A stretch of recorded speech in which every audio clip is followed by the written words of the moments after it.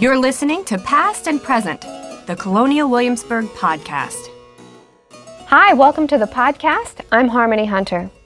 Cooking at the Governor's Palace means using the finest ingredients and the most sophisticated techniques. The process of learning the art of cooking is much the same today as it was in the 18th century. It begins with an apprenticeship. Our guest is just beginning her apprenticeship to join the full-fledged staff in Williamsburg's most prestigious kitchen. Today we welcome Kim Costa. Kim, thank you for being here today. My pleasure. So you are just joining us after a brief stint here in the summer to become a full-time employee at the Governor's Palace Kitchen. What's it like? It's amazing. Though I've been doing this quite a number of years, it is amazing to have access to ingredients I normally wouldn't have access to, equipment that I don't have access to, and a support staff of other cooks who have been doing this and have a huge breadth of knowledge that they're always willing to share and help me with. Talk to me, what are some of those ingredients that you wouldn't have had? Well, it's very hard to get pigeons that don't cost you an arm and a leg.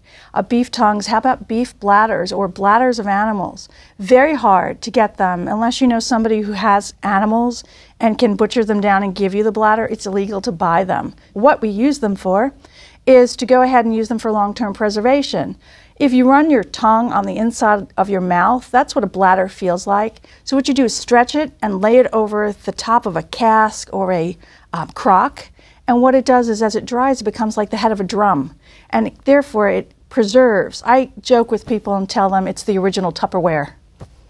And you mentioned some equipment that you haven't been used to previously. What are you seeing in the Governor's Palace kitchen that you haven't cooked with before? We have beautiful copper pots that I would never have cooked in the kitchens I previously cooked in. We have a spit jack or a clock jack, which is almost our #1 attraction. Just about every group who comes in asks about that. It is a learned art, that's for sure. Also, tin kitchens or tin Dutch ovens, as they were called in the period, roast beautifully well, and never had an opportunity to use those. You've mentioned the clock jack. Yes. We should describe for folks who are listening what this is. It's like a crank-up rotisserie. It is. It looks like the inside of what you would think of as a case clock. It has a series of weights on a long string that you wind up, and the weights drop, and there's a flywheel at the top that you take your hand and you move. Now, these are not new, but they're certainly expensive.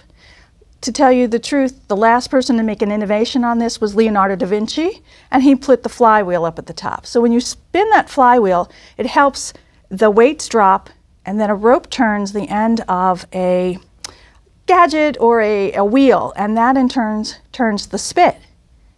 Hence why the name spit jack or clock jack. So in front of the fire you can put your chicken and it can be rotating Absolutely. slowly away, getting luscious and crispy while you're chopping the potatoes. It's supposed to be a time-saving device, and when it behaves itself, it absolutely is. When it doesn't, it's like, I have to say, that petulant 5-year-old child. You have to keep your eye on it all the time.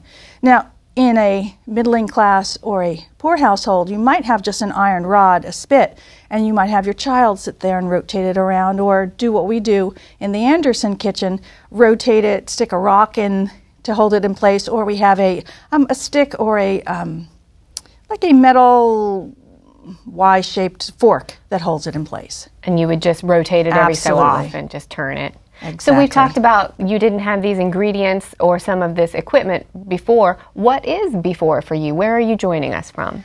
Most of my work was in New Jersey. I've been in the living history field for 20 years, either working for a variety of small museums. Worked for the Merchants and Drovers Tavern, the Bachman Public House in Easton. The last museums I worked for was the Reddington Township Museums.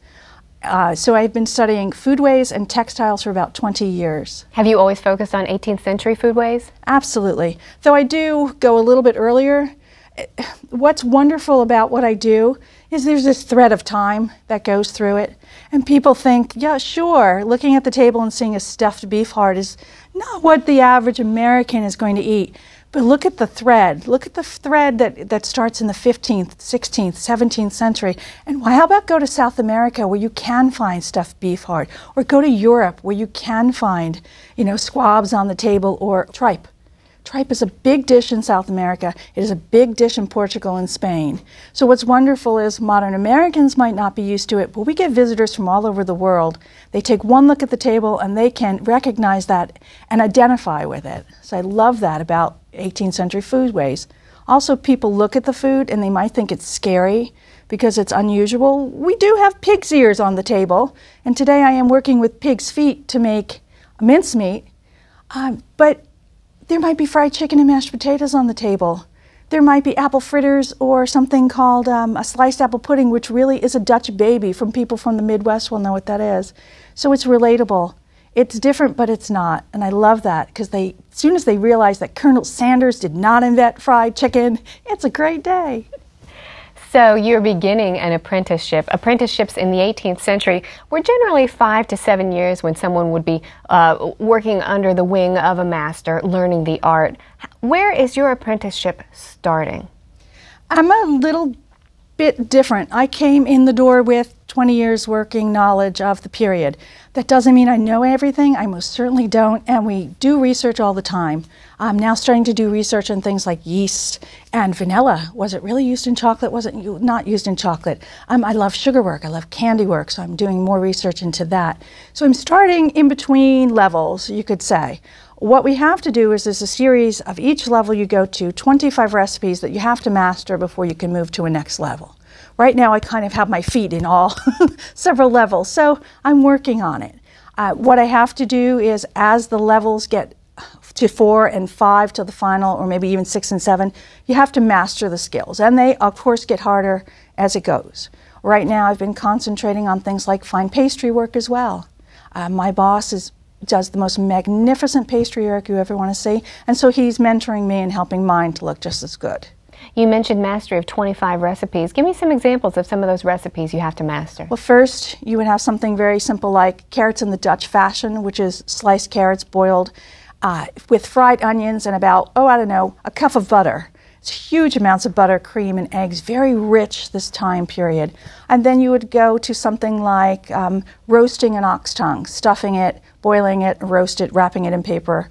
The next would be to do fine pastry work. Or to do coffin work. Coffins are very thick, crusted vehicles that you would put something like a stew or a savory dish in it, cover it, bake it, and that actually acts like Tupperware as well. You can keep that for several weeks fresh. You break open the lid and you eat what's inside of it, not the pastry itself. It has its roots in the Middle Ages, which is fascinating. But getting that pastry to be perfect, getting the oven to be perfect, getting the temperature outside to be perfect, it's like a fine dance every day. I think each person on the Historic Foodways staff brings a certain specialty that arises out of their personal interests. And it sounds like you mentioned sugar work and working with pastries were two of your special hobbies. Do you think that's going to be an area that you develop further for our interpretation of foodways here at Colonial Williamsburg? Absolutely. Right now I'm very fascinated with yeast and the breads of the period and the ovens of the period. It's very different working with barm. Because we have the beer brewing program, I have access to the dregs on the bottom and the foam on the top. And how does that relate to bread in our Anderson kitchen where we have our temporary military oven? Heating that oven is like a fine dance every day. You have to get everything just right. Is your wood green? Who started the fire? Did it rain? What's the temperature outside? Who made the bread? How wet is the bread? Very, very, very influential. And then how old is the yeast? What beer did it come from? How old is the hops? Does it have hops? Twice I've made bread out of the yeast that we've gotten from the beer brewing program. The first time I washed it for several days. I made bread out of it. I expected it to be like modern bread, to be nice and big and fluffy like a Wonder Bread. Well, it didn't rise very much. And I was told it shouldn't because it is not commercial, perfect, modern-made yeast. So it rose just a little bit. And we bit into it and it was lovely until you got to swallowing it, and then it became like bitter beer. Can I tell you that all the women hated it and all the men loved it? So the next time we did it, we washed it a little bit more. I fed it for a few days. I did a French sponge method on it, and it was really quite lovely. So I'm working on that. So in 18th century kitchens, they didn't buy a packet of Fleischmann's yeast and tear open the envelope. No, ma'am. Was beer the primary source of yeast in those kitchens? Absolutely. All 18th century yeast comes from beer. Absolutely.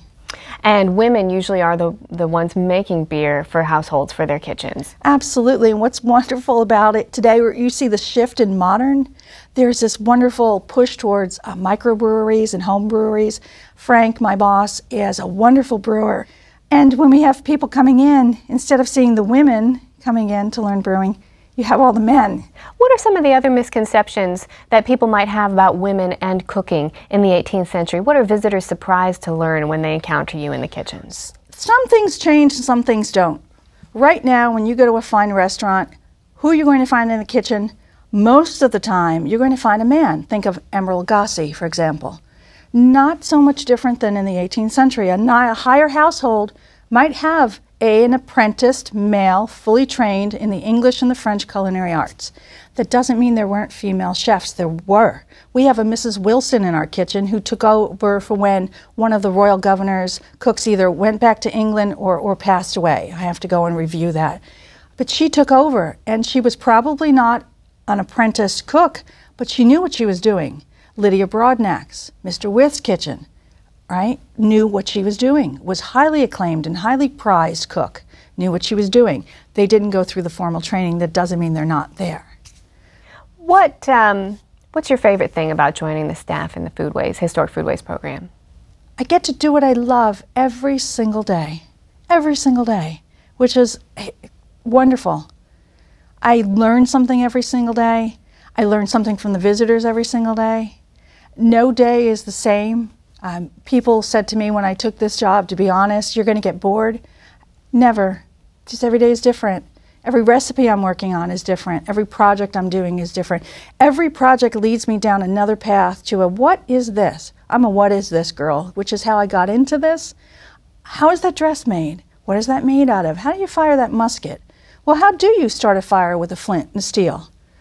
So this leads me down a new path every day.